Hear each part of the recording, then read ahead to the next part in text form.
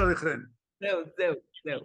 ברוכים הבאים לתזוזה מן, היי ציפ. היי צילי. רון חולדאי, ראש העיר של תל אביב. היי רון. היי. ורון מגיע לניו שלום יורק. לכם. שלום לכם. רון מגיע לביקור קצרצר בניו יורק, אני רק רוצה להגיד שביום רביעי, 3 במאי, ב-6:30 בערב, הוא בא לשוחח עם הרב עמי הירש בסטיבן וייס פרי סינגוג, ב-6:30 בערב, ובשבת, ב-6 במאי, בבני תורה, בבוקר רטון עם הרב דיוויד סטיינהארט, בפלורידה. ב-10:30, 11 בבוקר. שלום רון, מה שלומך? בסדר גמור, לראות אתכם זה תענוג גדול. חכה, ועוד שתדע שאנחנו בנות אתם צינה. עוד מצליחות עוד לחייך בימים טרופים האלה. אין מה לעשות, כי אנחנו בנות צינה אמיתיות. אני מכיכר דיזינגוף באמת, והיא מבר כוכבא דיזינגוף. נכון. Nobody is perfect, אני מבין את זה. לא, להפך. האופטימיות שלנו, אהבת ארץ ישראל שלנו, הערצה לך, היא מזה שאנחנו בנות צינה האמיתיות. אבל רון, אני רוצה לא בהכרח לדבר על תל אביב. אתה בא לניו יורק, ובעקבות מה שקורה היום בארץ, אני חושבת המקום של היהודים בגולה והיהודים האמריקאים קצת משתנה, יש איזושהי אי נוחות, חרדה, דאגה, הכל נראה אחרת מכאן. מה יש לך להגיד להם? חוץ מלשמוע. יש לי המון מה להגיד, אבל בואו נעשה את זה ככה. קודם כל, אם להם יש חרדה, הם צריכים להבין שלכל מי ששייך לפחות לדור שלי, החרדה היא הרבה יותר גדולה. כי אצלנו נוגע לבית שלנו, למקום שבו אנחנו חיים. עוד לא שמעתי שבאמריקה מישהו תוקף את החוקה. החוקה עדיין מגינה על אזרח בארצות הברית, למרות שראינו מה קרה עם טראמפ ועל הקפיטול, גם שם יש בעיות כאלה ואחרות. אבל אנחנו דמוקרטיה חלשה מאוד, אמנם 75 שנים, אבל אין לה בסיס חוקתי רציני, אלא מבוסס על מועצת תמיד של היהודים בגולה, או היהודים בכלל, כשטטל או כקהילה, ופחות כמוסד. אז זה דבר אחד, הרבה יותר מפחדים פה מאשר שם. הדבר השני, אני מספר סיפור שהוא קצת כדי להבין שאני לא פתאום גיליתי את אמריקה. לא. לפני 40 שנה הייתי שייך לארגון של Young Leadership אמריקאי, ונקרא לזה Young Leadership ישראלים, שנקרא הפורום הישראלי. חבר'ה שהגיעו הנה ואמרו, רגע אחד, קורה פה משהו מוזר. יהודים מגיעים מהגולה, נוסעים באוטובוסים, נפגשים עם מנהיגים, לא מכירים ישראלים, לא יודעים על מה מדובר. אנחנו צריכים ליצור מצב שאמריקאים צעירים יכירו את היהודים שחיים פה. עצם העניין של ההיכרות ייצר חיבור וכן הלאה. דרך אגב, בגלל הדבר הזה, לי יש חברים באמריקה, בלי הדבר הזה לא היה. אבל הסיפור האמיתי הוא שהנושן, ההבנה הייתה ששתי הקהילות האלה, היהודים בגולה והיהודים בארץ ישראל, זה שתי קהילות שהולכות אפרט, הולכות בשני כיוונים שונים. והסיפור הזה היום מקבל במידה רבה מאוד, פתאום התפוצץ משהו שהלך באיזשהו כיוון בלי ששמנו לב והתפוצץ לנו בפנים. עכשיו בגדול לומר את זה ככה, בעוד שהקהילה, לפחות האמריקאית, היהודית האמריקאית, אתם לא באים מדברים איתי בשם יהודי ברוקלין, אתם מדברים איתי בשם רוב היהודים בארצות הברית, שבגדול הם בסך הכל רפורמים או קונסרבטיביים, ולא אורתודוקסים.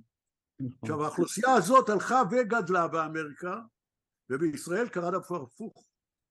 האוכלוסייה החרדית הלכה וגדלה.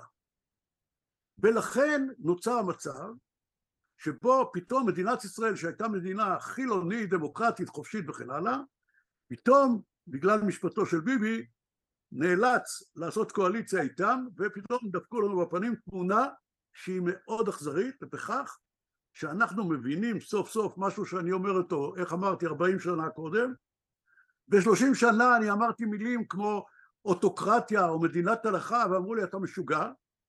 והיום פתאום אנחנו מבינים שיש לנו בעיה קשה, כי אוכלוסייה גדולה מאוד במדינת ישראל, פתאום באה ואומרת, רגע אחד, יהודית ודמוקרטית זה יהודית במובן ההלכה.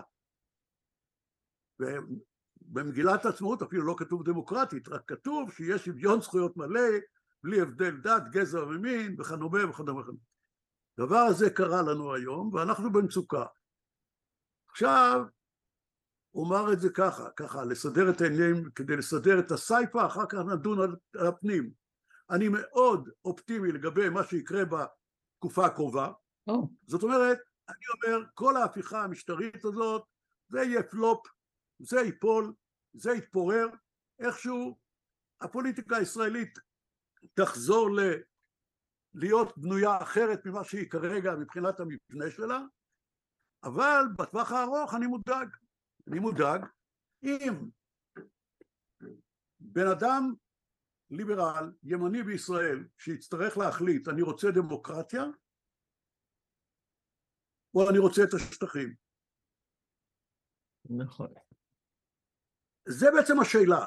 השאלה היא, אני רוצה דמוקרטיה, או אני רוצה תחבורה ציבורית בשבת, או מדינת הלכה. ואת השאלות האלה שעד עכשיו דחקנו אותה הצידה וכל הזמן אמרנו נסתדר ועשינו הרבה מאוד מניפולציות סביב הדבר הזה, נצטרך להגיע להכרעה, וההכרעה הזאת לדאבוני, אני לא אופטימי לגבי איך היא הולכת להיפטר, והיא יכולה להיפטר, אני לא יודע, אני חושש מאוד שנגיע לאיזשהו קלאש. אתה יודע, מצד אחד זה ברור לי שהכל עומד ונופל על ביבי בגלל המשפט שלו, והוא מאפשר... לא, זה לא עומד. לא, אבל העניין הוא שזה התחיל בגלל הדבר הזה. היום זה כבר עבר את זה. היום בעצם כל השדים יצאו מהבקבוק, וזאת פעם ראשונה שאנחנו עומדים מול צורך עמוק מאוד לעשות סדר בדברים, וזה ייקח את הזמן, ואני גם חושבת שזה יהיה קלאש, כי אני לא חושבת שצריך לוותר על זה. אבל אני חוזרת קצת לארצות הברית, כי מספר היהודים פה הוא עצום, ויש הרגשה שבעצם, ורובם הם קונסרבטיביים ורפורמים, שפתאום נסגרה מדינה בפניהם. מה שהיה הבית היהודי לכל עם ישראל באשר הוא, פתאום לא רוצים אותם. אין להם מקום בתוך המדינה שלנו כמו שהיא מצטיירת היום. תראי, זה כמו כל דבר בחיים, אין אמת אחת, ואי אפשר להסתכל עליו בשחור ולבן. להגיד את זה ככה, גם בהרבה מאוד דברים, חלק מזה לא נוגע בגללנו, זה קורה בגלל היהדות בארצות הברית. אנחנו הפסקנו לעניין אותם. אני כבר הייתי פה במדינה הזאת, לפני 40 שנה, אפילו לכל יהודי בארצות הברית היה מובן מאליו הסיפור הזה של המדינה הזאת שקמה מאפר ואפר, נס גדול שצריך להיות מזוהה איתה, לבוא אליה, להיות שותף איתה, בגדול. אני לא יודעת אם זה הפסקנו לעניין אותם, אני חושבת שאנחנו מעניינים אותם אחרת, כי אני זוכרת... רגע, יכול להיות, אני רק אומר שזה לא רק בכיוון אחד. כן. תראי, אני כבר שנים אומרת... יותר מזה, אגיד את זה ככה. יש משהו לא מדויק באמירה הזאת, משום שאי אפשר לעסוק במשהו שכבר קיים הרבה זמן, ולהגיד שהוא קרה בגלל 3 חודשים האחרונים. לא, ברור שלא, ברור שלא. נכון. בדיוק. אז לכן, אני מרגיש שאני מסתובב הרבה בארצות הברית, גם מגייס תרומות, נפגש, מסתובב, אני 2-3 בארצות הברית בשנה. ואני רואה לאורך השנים איך הדבר יורד, ההתעניינות של הדור שקיים היום בכלל בדבר הזה שנקרא ישראל. עכשיו, בהרבה מאוד מובנים, סליחה שאני אומר, אפשר להגיד כן, אפשר להגיד לא, אפשר להגיד נגד, אפשר להגיד בעד, קשה להסביר לצעיר אמריקאי את העניין, את המציאות של כל כך הרבה שנים של שליטה על הפלסטינאים וכן הלאה. זה לא עובד נושא של... זה לא עובד. זה לא מתקבל להם. בכלל לא. ומצד שני, אם אתה יהודי, ואם אתה מבין על מה מדובר, ואם אתה כן חושב שיש מקום למדינה הזאת, למדינת העם היהודי, אז אתה לא יכול להתעלם מהעובדה שגם יש לי בעיית ביטחון פה בשכונה הזאת. זאת אומרת, עצם המהות של מדינת ישראל, כמדינת העם היהודי, שליהודי יש איזושהי הרגשה גורלית תלוי בה, זה מה שהתערר. כן, זה מה שהתערר. אבל אתה יודע, לדור הוותיק יותר, יש היום שינויים. אני כבר שנים אומרת, גם לצילי אמרתי, או לקולט אביטל שהייתה פה, שהקהילה היהודית צריכה קצת טורי צ'אנל, זאת אומרת, להפנות חלק מהמשאבים שלה לעצמה. יש פה התבוללות גדולה מאוד, יש פה את הנוער שמתרחק מכל המושג הזה ישראל, איכשהו הם צריכים היום גם להשקיע בחברה היהודית-אמריקאית עצמה. זאת אומרת, זה כבר תהליך הרבה זמן. אבל זה כבר ממילא קורה. זה ממילא קורה, זה לא קולט אביטל צריכה להגיד. לא קולט אביטל, אני אמרתי לה. אבל לא משנה. אמרת לה, במילא זה קורה. היום היהדות האמריקאית משקיעה את עיקר משאביה בתוך ארצות הברית, ולא מחוצה לה. זה כבר קורה, ואני לא מתעלם מזה, ואני אומר, תעשו את זה, אין לי שום בעיה עם זה. אני לא מבקש מכם, אני אומר, לא מבקש מכם את הכסף שלכם. נכון. כשאני בא לאמריקה כפילנטרופ, לא פילנטרופ, כפנדרייזר, אני אומר להם בדרך אחרת. אני מתחיל ב-40 שנה קודם, אני מנסה לייצר קשר ישיר בין יהודי באמריקה לבין משהו שיש לו משמעות בישראל. זה העיקר, לא מפני שאני נידי, אני כבר לא נידי ולא פונה, אני פונה בשם חזון. ואם אני פונה לקהילה האמריקאית, אני בא אליהם בשם, אתם רואים מה קורה בישראל, אני נותן לכם משהו כדי שתוכלו להזדהות איתו, שזאת עיר של דמוקרטיה וסובלנות ופלורליזם וזכויות אדם ובית לכל מיעוט, וכל בן אדם יכול להביע את עצמו, שזה בעצם, איך אומרים, יש לנו ערכים משותפים, אלה הערכים המשותפים שבשמם אני אומר לכם, בואו להזדהות עם הדבר הזה. וכאן השאלה אם עדיין יש את זה אצל יהדות, אצל היהודים בארצות הברית. כי אני בא אליהם ואני לא מרגיש יותר מדי, חוץ מאשר אצל יחידי סגולה, האזנה וקשב אמיתי. לא, אין האזנה וקשב אמיתי. אני חושבת שיש גם הרבה בורות, גם מהצד שלנו כלפי היהודים בארצות הברית, וגם של היהודים בארצות הברית כלפי ישראל. אבל אני אגיד לך, אני כאן 32 שנים, ואני רואה את ההבדלים והפערים מלכתחילה. כשאני הגעתי, באתי מישראל, לא חייתי אף פעם בארצות הברית, פתאום קלטתי שהמון אנשים לא היו אף פעם בארץ, והתפלאתי מאוד. היום אני לא מתפלאה מזה, כי המון אנשים לא ידעו איפה ישראל, למה ישראל, חשבו שיורים ברחובות ולא צריך לנסוע. מי שהיו הקשר הישיר והחזק של ישראל, היו בעצם ניצולי השואה, אנשים שבאו מאירופה, המבוגרים יותר שכבר רובם אינם, והיה להם חשוב לשמור על המדינה ולבנות אותה. היום הצעירים מדברים על הפלסטינים יותר מאשר על הישראלים, וחשוב להם הזכויות של הפלסטינאים ולא של הישראלים. יש גם כל הקטע הדתי שצמח וצמח וצמח, ויש גם את הקטע הפוליטי של כל החבורות היותר פוליטיות כמו פה, שהרשו לעצמם להביע דעה ואמרו, בסדר, ישראל זה שלנו, אז אנחנו נוקטים עמדה ואנחנו רוצים ככה וככה וככה. תמיד הייתה איזושהי התערבות כי הם הרשו לעצמם, כי אנחנו באנו לבקש כסף כל הזמן. יש איזה מין תלות שאנחנו לא משתחררים ממנה, שבארץ בעצם מצד אחד אנחנו מאוד תלויים בארצות הברית, אבל מצד שני אנחנו בעצם צריכים לעמוד על הרגליים בצורה מסוימת. אבל הוא מציע את הדרך בעצם. אני רק אומרת מה שקורה כאן, ובעצם זה הגיע למקום של באמת או התערבות פוליטית, ויש המון חלוקה והמון תת קבוצות והמון דעות. מה שאתה מביע זה משהו שמבחינת שתינו לפחות, זה המצב האידיאלי, שתינו תל אביביות, שתינו מאמינות בצורה כזאת, שתינו רוצות חיים כאלה בארץ, שתינו רוצות שיתוף פעולה כזה עם כאן. עדיין יש יותר יהודים בעולם מאשר בישראל, וזה חשוב שיהיו בקשר, חשוב להיות קשובים להם. השאלה איך... לא, לא, לא, לא. עברנו כבר את ה-50%. אוקיי. השאלה איך אנחנו מציגים, איך אנחנו בונים מערכת כזו שבעצם מתוכנו בארץ אנחנו לא יכולים להציג חזית אחידה, ויש כזה קרע גדול. לאן אין לנו חזית אחידה כלפי פנים, איך נעשה חזית מזמן כבר. זה תמיד היה, אבל הצלחנו איכשהו לשמור על חזית אחידה. אני אספר לך סיפור, אפרופו פאנדרייזינג. בכל חיי, שליש מחיי אני ראש עירייה. שליש מחיי המדינה, אני ראש עירייה, זה המון זמן. אז הייתי הרבה מאוד פעמים, והייתי אצל הרבה מאוד אנשים עם הרבה מאוד כסף לאורך השנים.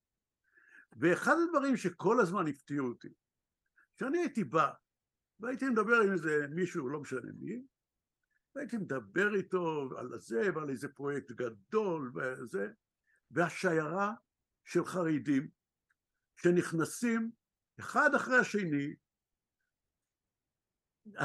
השני למשרדים, וכל אחד מגיע, ויוצאים, ומשנוררים, כל אחד, לא המון, $1,000 לטובת הכולל בזה, $1,000 בזה, והיהודים רואים חרדי שצריך לכולל ולמסכנים, תמיד אומרים כן. מיד נותנים. והתרבות הזאת, כל השנים זה היה ככה, ואני הייתי צוחק ולא מבין. דרך אגב, אחד התורמים הגדולים ביותר של קרן תל אביב היום, איש מקסים, שהוא גם האקס שרמן שלנו, ג'וש ווסטון, כשהכרתי אותו, היה לו פרויקט, בית ספר לילדים חרדים, שלימד אותם בירושלים, ואני לקחתי אותו והסתתי אותו לכיוון התרומה, נקרא לזה, לגבי הכלל בישראל. הרחבה. מה? החילונית הרחבה. נקרא לזה החילונית הרחבה, לטובת כלל הציבור, לטובת תל אביב, לגבי השכלה גבוהה דרך אגב, לגבי השכלה גבוהה, וחינוך למדעים, ועכשיו אנחנו הולכים לפרויקט של מוזיאון למתמטיקה, כן? אבל אתה יודע, אני רק רוצה להגיד לך שאני ב-NYU, אוניברסיטת ניו יורק, אני לא מכירה כמעט אף סטודנט יהודי, בכל אופן אני, בבית ספר שאני מלמדת, טיש, שאכפת לו מישראל. ואני גם לא מרגישה שהקהילה המקומית היהודית מנסה להגיע אליו. זה לא רק אנחנו צריכים, אבל אני לא חושבת שהקהילה היהודית האמריקאית פועלת כדי להביא את הצעירים להזדהות. אני לא מדברת על שנוריי, פשוט להזדהות. תראי, אני אדם ריאלי, אני לא חושב, אני אסתכל על דברים לא בצורה, מה שנקרא, של mission to do. החיים לא בנויים מ-mission to do, החיים לא בנויים בצורה איך אנחנו חיים, מה הם ערכינו, מה מכוון את צעדינו, ואין היום בחברה האמריקאית ככלל, דרך אגב, גם התמיכה בחברה הכללית האמריקאית, נכון. היא יורדת. כן.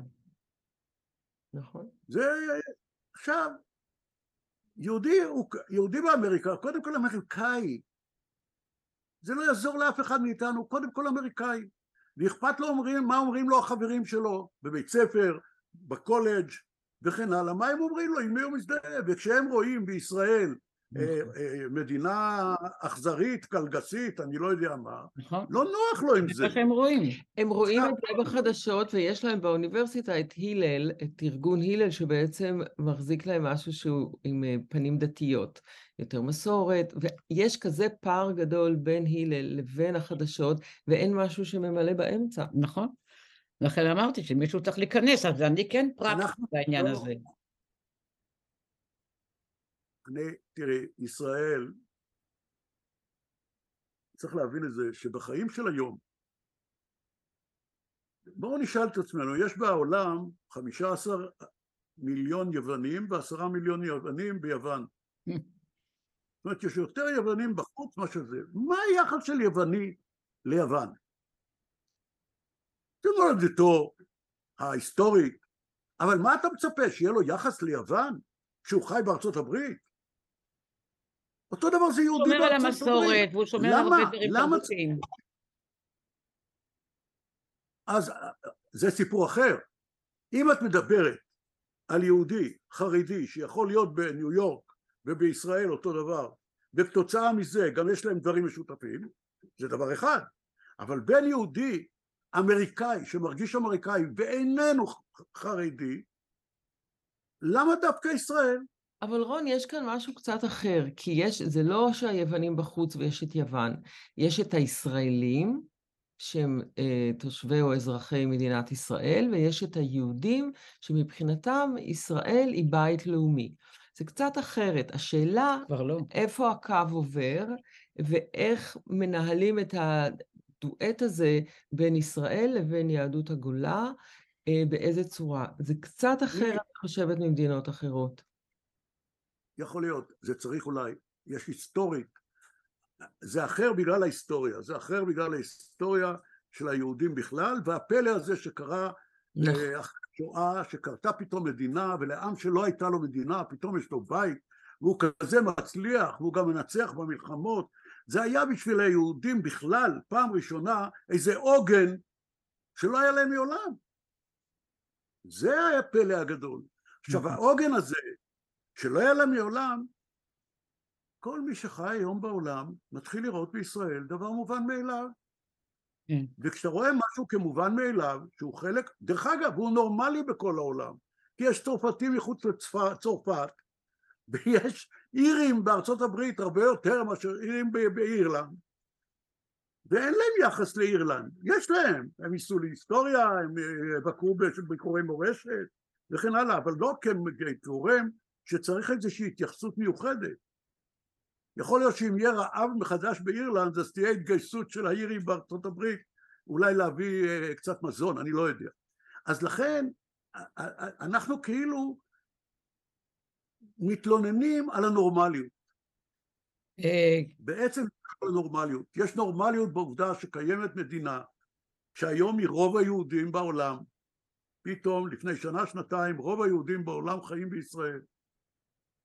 ואז היא קיימת, והיא גם הייתה עד לפני 3 חודשים, נחשבה לסמל ההצלחה בלתי רגילה, ולא צריך לדאוג לה, היא דבר שקיים, הוא ישנו, אני כן מזכיר אותו, לא מזכיר אותו, ואת הסיפור הזה כאילו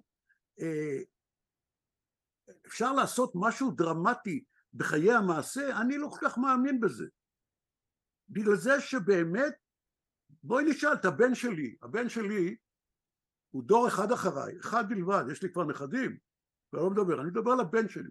הוא היה בצבא, הוא היה בחיל אוויר, הוא היום פנסיונר, הוא טייס באל על. אין לו בארצות הברית ולו חבר אחד. אין לו בארצות הברית ולו חבר אחד. אם יש לו חבר בארצות הברית, זה ישראלי שעזב לארצות הברית. איפה יש לו ממשק עם מישהו בארצות הברית? או בצרפת? זה לא...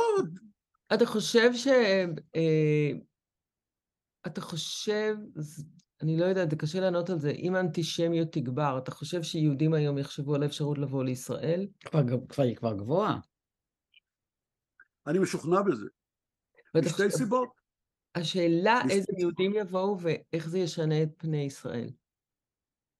קודם כל, תראי, אי אפשר לדבר על אפוקליפסות ולדעת שאני יודע מה הולך להיות. לא יודע. טוב, זה כבר עכשיו, זה די בעיה. אבל למה אני אומר זה ישנה משהו? ראשית, שוב, אני בונה על ניסיוני, מהסתכלות, לא ממחקרים. אחד, עצם הידיעה שלכאן אפשר להגיע, וביום הראשון שאתה נוחת פה, אתה אזרח שווה זכויות, יש לה משמעות פסיכולוגית בלתי רגילה. נכון.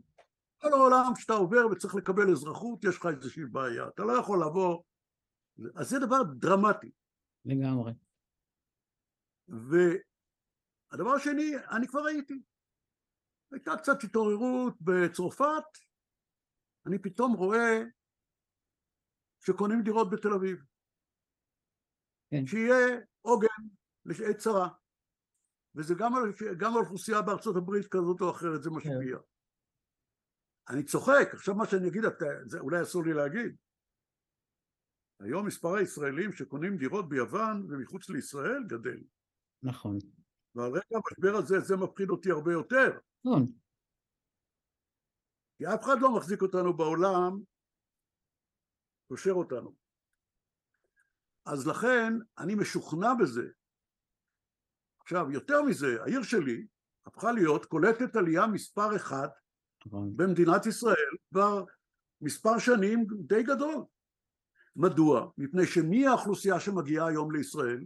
דווקא אוכלוסייה עם תודעה, אוכלוסייה שמגיעה מערים, מגיעה מהשכלה, ובאופן טבעי גם מגיעה לעיר הגדולה. עכשיו, מאיפה הם? הם מצרפת, הם מארצות הברית. רק בשנה האחרונה יש מחדש עלייה נוספת מאוקראינה ומרוסיה. שאלה, מרוסיה דרך אגב, מרוסיה זה יותר אליטה תרבותית. אליטה תרבותית. מאוקראינה זה פליטים על גוון רחב. כן. תגיד, מה אתה הולך להגיד אם ישאלו אותך על הסיפור שמדברים עליו עכשיו, להפוך את ישראל, לעשות קנטונים בישראל? מישהו ישאל אותך את זה. צריך לעשות להם ככה. מה? עזבו אותי. אין חיה כזאת. אין חיה כזאת. את ישראל ויהודה אנחנו יודעים כבר מה קרה. בהיסטוריה שלנו. אני שמחה שאתה עונה ככה. אז זה לא יהיה. תראה, זו הזדמנות בשבילי לשאול אותך משהו. הסיפור כאילו יש דבר כזה שנקרא מדינת תל אביב, זה שטות מוחלטת. בתוך תל אביב יש את כל סוגי האוכלוסייה של מדינת ישראל, דווקא מפני שזה המקום הפלורליסטי שאליו מתנקזים כולם. איך אומר לי חרדי בתל אביב? פה העיר שהכי כיף לחרדי לחיות, כי פה לא מפריעים לי, לא לוחצים עליי, אין לי בעיה, אני יכול לעשות מה שאני רוצה. וכשאני שואל אותו, תגיד, זה אכפת לך איך הם מתלבשות? הוא אומר, עזוב אותי, אני יודע להסתדר. בטח, וגם לוחצים ידיים. תראה, אני בכל אופן רוצה לשאול אותך משהו על תל אביב. הנכדים שלי גרים ממש מטר מדיזינגוף. נו. לא רק הם, כל החברים שלהם די בחרדה ממה שקרה בפיגועים וכולי. חשבתי, אולי עיריית תל אביב, אולי זה גדול, אבל שתעשה כמעט סדנאות, או בבתי ספר, לילדים להתמודד עם האנגזייטי, כי לא כל אחד יכול ללכת לפסיכולוג. אבל יכול להיות שאם זה סדנאות משותפות לקבוצות של ילדים, הם בחרדה. תקשיבי. אנחנו עושים כמיטב יכולתנו לטפל באוכלוסייה בתל אביב. ולילדים בבתי הספר מדברים איתם גם אחרי פיגועים. יש יועצות, יש פסיכולוגים, יש לנו שירות פסיכולוגי, והם מדברים גם אחרי פיגועים. עכשיו עוד דבר אני אגיד לך. פיגועים בתל אביב זה 120 שנה. לא 120 שנה, זה 114 שנים מאז שהיא הוקמה. נכון. זה חלק מחייה, כי זה חלק ממדינת ישראל. ופיגועים או טרור או אירועים כאלה, זה חלק מהווי חיינו כל זמן שאנחנו חיים בשכונה הזאת. ולהגיע ליום שבו ונמר עם גדי ירבץ, כן. זה לא בשיח אפילו. ולכן, כשאת באה אליי ואומרת לי, אני צריך לעשות משהו, לא צריך, אני אומרת, מחשבה. מחשבה, אז אני אומר ככה, אני מטפל בכל האספקטים של החיים. צריך להשקיע בכל האספקטים של החיים. בביוב ובמים ובזה, ובחינוך וברווחה ובזה ובזה, הכל. וצריך לטפל בקשישים וצריך לטפל הממשלה לא עושה את זה. אז באים אליך, כי אתה יש לך הרבה כוח. אני לא רוצה כן, אבל אני לא רוצה דווקא להיכנס פה בעניין הזה בצורה של יש ממשלה וזה. לא, יש לי תפקיד מסוים לעשות את מה שאני עושה, לשרת את הציבור. דרך אגב, לא אני בוחר את התושבים שלי, הם בוחרים אותי. אני צריך לטפל בהם גם כשהם לא בוחרים בי. זה רעיון. בניגוד לחבר'ה בממשלה, שחושבים שהם צריכים לטפל רק בחברים שלהם, אני מטפל בכולם. זה תפקידי. זה נכון. לא, זה ידוע, אני פשוט התחלתי לדאוג קצת יותר, כי אני לא דאגתי אף פעם על עצמי. אבל בסדר, אני אנסה להוריד לי את רמת החרדה, קודם כל. והסיבה, דרך אגב, אתה דיברת על פיגועים, גם תל אביב היא כמו שהיא מושא להרצה, וכמו שהיא מושא למרכז תרבות, וכמו שהיא הסטארט-אפ סיטי של הסטארט-אפ ניישן, היא גם המקום שכשטרוריסט רוצה לפגוע בו, הוא רוצה לפגוע בתל אביב, הוא רוצה לפגוע בסמל של הציונות, הפריחה של ישראל, ולכן מגיעים לתל אביב. תאמיני לי, גם המחבל מג'נין היה כבר בתל אביב לפני כן, ולא היה במקום אחר בתל אביב. תשמע, אתה לא מכיר אותי, אבל אני מכירה אותך מאז חולדה, ושם דווקא הכרתי את אחיך, את שי, דרך חברה שלי בשם גליה, אם אתה זוכר אותה, אבל בכל אופן, אני הכרתי אותך מרחוק. גליה בצהלה, שהייתה חברה שלו בצעירותו? נכון. מה? זה כמו היום. כמו היום, ואני הייתי בחולדה 3 שבועות, וגם בכל אופן, כבר אז ראיתי אותך. לא, אני רוצה להגיד לך, אחת הסיבות שלי באופן אישי היה חשוב שתבוא אלינו, זה אתה נותן לנו תקווה, אני לא יודעת אם אתה מכיר בזה. זאת אומרת, זה עול, לתת תקווה. יש שיח נורמלי, יש שיח שאפשר... אני נורא שמח לבוא ולדבר, ונורמלי, ועניינים וסיפורים, אבל בגדול, אני אומר דבר אחר. את שלב ההובלה, הדור שלי סיים. אנחנו כבר דרג מסייע. ההובלה צריכה להגיע מדור צעיר, ולשמחתי היא גם באה. כן. כי כשאני מסתכל על המחאה, המחאה לא מונהגת על ידי אנשים בגילי. אנחנו דרג מסייע, אנחנו יודעים לנאום, יש לנו פתח, אנחנו מדברים, אנחנו תורמים, אני עוזר להם ככה ועוזר להם, אבל אני לא מנהל אותם. הם מנהלים את עצמם, ואני מתקשר אליהם, שואל מה הם צריכים. ככה זה עובד. יש דור צעיר, שהוא גם צריך לקחת את ההובלה, הילדים שלי, לא אני כבר... כן, אבל הם לוקחים את הדוגמה ממודלים כמוך, זה לא יעזור, לא יעזור צניעות. לא שאני יודעת אם אתה צנוע או לא, אבל אתה מודל, ואתה בטח יודע את זה. רון, להתראות עוד כמה ימים. אנחנו עכשיו הולכות להפגנה פה, בוושינגטון סקוואר. בוושינגטון סקוואר יש הפגנה, ב-1. כל יום ראשון. ב-12. כל יום ראשון. זה לא כמו בארץ, אבל... זה הפגנה יפה בשבת. אני שבוע 17 בהפגנה. ואנחנו נהיה שם, אני עוד שבוע, 10 ימים, וצילי עוד מעט. כל שבוע זה מלא ושמח, וכן, אבל זה משפיע מאוד מאוד מאוד. בטח.